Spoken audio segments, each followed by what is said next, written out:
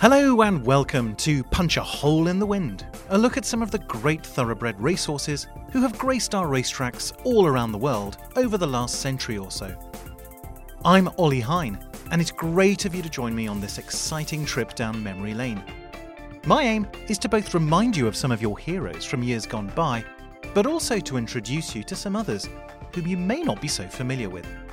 This time, we're going to the US, and more specifically, we're going to deep dive on a horse who proved perhaps more than any other that the surface you run on really can make a massive difference to how well you can run. The decade was the 1990s, and the horse was Cigar. Now, some human joggers prefer to run on the concrete of a road. Others like a little more tenderness underfoot and run on grass. Horses are no different in that regard. Where they do differ, though, is the potentially huge difference in how fast they can run on each in comparison to their rivals.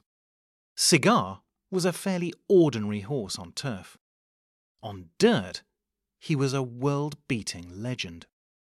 It wasn't the only transformation he underwent. As a foal at Country Life Farm in Maryland, he was a feisty little one, kicking out at anyone who came too close and earning himself the nickname The Hammer. It also provided him with a scar on his chest when he came off second best with a fence. But he eventually calmed down. Being by Palace Music, a Grade 1 winner on the turf in both Europe and the US, no one early on considered running him on anything else. His name had nothing to do with tobacco, but everything to do with navigational checkpoints for airplanes. Unsurprising, as his owner Alan Paulson had owned Gulfstream Aerospace, which made private jets. Technically, he had been owned by Paulson's wife, Madeline, who, in a game of swapsies that only the fabulously wealthy could even conceive, let alone indulge in, exchanged him with her husband for top filly Eliza. Sent into training with Alex Hassinger in California, Cigar didn't run at 2. At 3, although he won 2 minor races, Cigar was not setting the racing world on fire, and finished out of the money on several of his 9 starts, with various jockeys trying out on him. Connections sensed that he was better than he was letting on, with Paulson deciding to send him to be trained instead by Bill Mott on the East Coast. Mott eventually tried him in a couple of conditions races where he came third. His jockey on the latter, Julie Crone, suggested to Mott that the colt's next race should be on dirt instead. And that was the day that everything changed.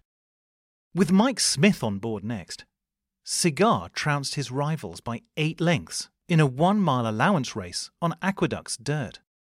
Mott then plunged Cigar straight into the Grade 1 NYRA mile, with Jerry Bailey now his rider. Cigar mopped it up by 7 lengths, and Bailey had no intention of letting the ride ever go elsewhere. Suddenly, it was plain as day what the horse had been trying to tell them. Grass, no. Dirt, yes. It being already the end of his 4-year-old campaign, everyone was impatient to see what he could do aged 5, and they were right to be excited. Always running between his favourite distances of 1 mile and 10 furlongs, Cigar kicked off with an allowance race warm-up before taking on the previous season's champion Holy Bull in the Don Handicap. The latter sadly broke down in the back stretch, making Cigar's impressive victory slightly hollow, as few were paying attention to him. Remaining in Florida, he again crushed his rivals by over 7 lengths in the Gulfstream Park Handicap, before beating reigning Breeders' Cup Classic champion Concern at Oaklawn Park in a quick time. 6 straight victories, many other top horses defeated with ease. Mott carried on sending his wonderful colt to all 4 corners of the country to share the joy, always accompanied by white stable pony Snowball to keep him relaxed. Pimlico was next, then Suffolk Downs in Massachusetts, with Cigar storming to victory and building up a nationwide momentum of fans who began to realize that something historic was happening. Poignantly, he returned to his original stomping ground of California for the Hollywood Gold Cup, but this time on the dirt.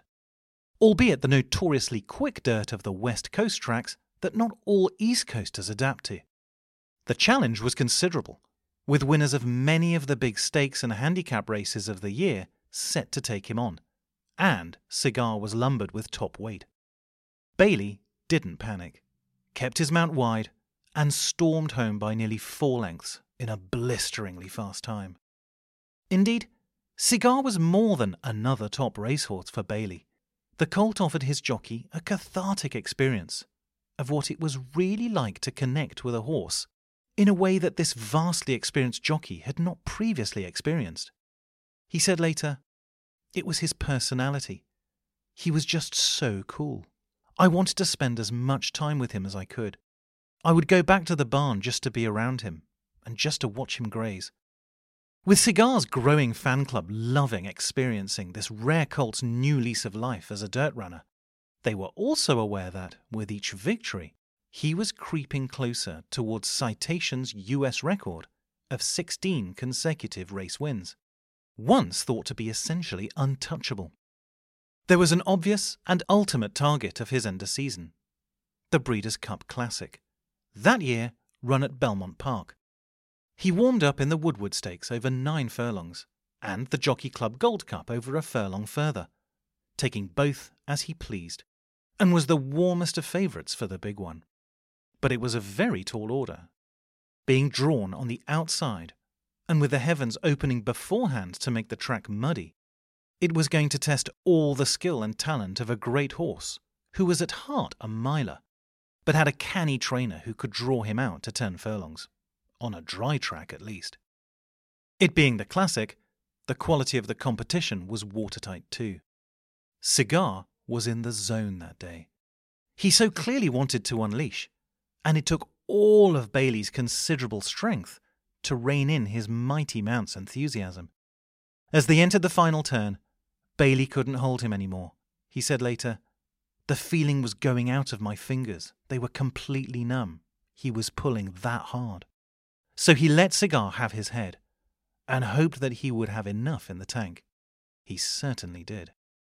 His low skimming action gripped into the mud, and Cigar wasn't for catching. As he scorched past the post, in an incredible sub-2-minute time bearing in mind the ground, another moment of instinctive commentator history was made, as race caller Tom Durkin belted out that he was the unconquerable, invincible, unbeatable Cigar. And at that moment in time, it was both a nod to the bombastic and yet profoundly true. Cigar had won all 10 of his races that year, 8 at Grade 1, naturally winning Horse of the Year, and was on an unbeaten streak of 12. He started his 6-year-old season as he had left off, gaining another win in the Don Handicap, but the lure of more global fame, not to mention vast pots of cash, beckoned on the other side of the world, with the inaugural running of the Dubai World Cup quickly becoming the world's richest race. Over 10 furlongs in the dirt, it was a race whose credentials fitted Cigar like a glove.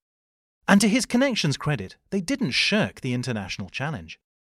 Cigar, as ever, duly delivered against an international cast list, showing all his usual ability and enthusiasm. He returned to the Massachusetts Handicap at Suffolk Downs, in front of the biggest audience the track had ever seen, and kept them happy with another easy victory, despite carrying top weight. How and where would the mighty Cigar aim to match that incredible winning streak of citations? Such was the profile of Cigar's every race by now, that Arlington Park cleverly put on a specially conceived race, the 9-furlong Arlington Citation Challenge, where again he would have to take on top horses Unbridled Song and Dramatic Gold, as well as the burden of top weight. Bailey, as ever, kept Cigar out of trouble on the outside, and in the home stretch he met his date with destiny with ease, and had incredibly won his 16th race in a row. Cigar meet Citation. Citation meet Cigar. As though this mythical number of 16 doubled up as a glass ceiling, the enormity of Cigar's achievement seemed to get to him, as he went next to Del Mar for the Pacific Challenge Stakes in front of a record crowd, Bailey kept the same tactics. But for once, he couldn't keep Cigar's enthusiasm in check, as the great colt got sucked into a speed duel, again with dramatic gold. But outsider Dare and Go was able to come from behind under a steadier pace and streak to victory. The bubble had finally burst, and the intelligent Cigar knew it. Bailey would offer Cigar his favourite treat, a peppermint, after every race. This time, the colt rejected it in disgust. Horses can show pride too, and Cigar that day believed he didn't deserve it. More victories and a couple more defeats followed before Cigar was gracefully retired at the end of the year, winning champion older horse honours and falling agonisingly short of $10 million career winnings by a mere $185. He was surely the American horse of the 90s. Paulson sold 75% of his great horse to the Coolmore setup for Cigar's breeding career. It was just as well that they took out insurance. Cigar was utterly sterile and couldn't get a single mare pregnant the entire season. He was therefore sent to Kentucky Horse Park, where visitors could enjoy seeing him during his long, leisurely retirement, before he passed away aged 24 of osteoarthritis in the neck. Bailey summed up his favourite horse pithily. He had great speed, acceleration, and there wasn't a situation in a race that he couldn't get you out of. Good horses can win over broken glass, and he didn't care. There really was no one else like him. To find out more about Cigar and other greats from the past, check out my book, Punch a Hole in the Wind, out now and available online and in bookshops. Next time, we'll go to a different part of the world and explore the exploits of another great horse from another era who could punch a hole in the wind. But until then, this is Ollie Hine signing off and saying thank you for listening.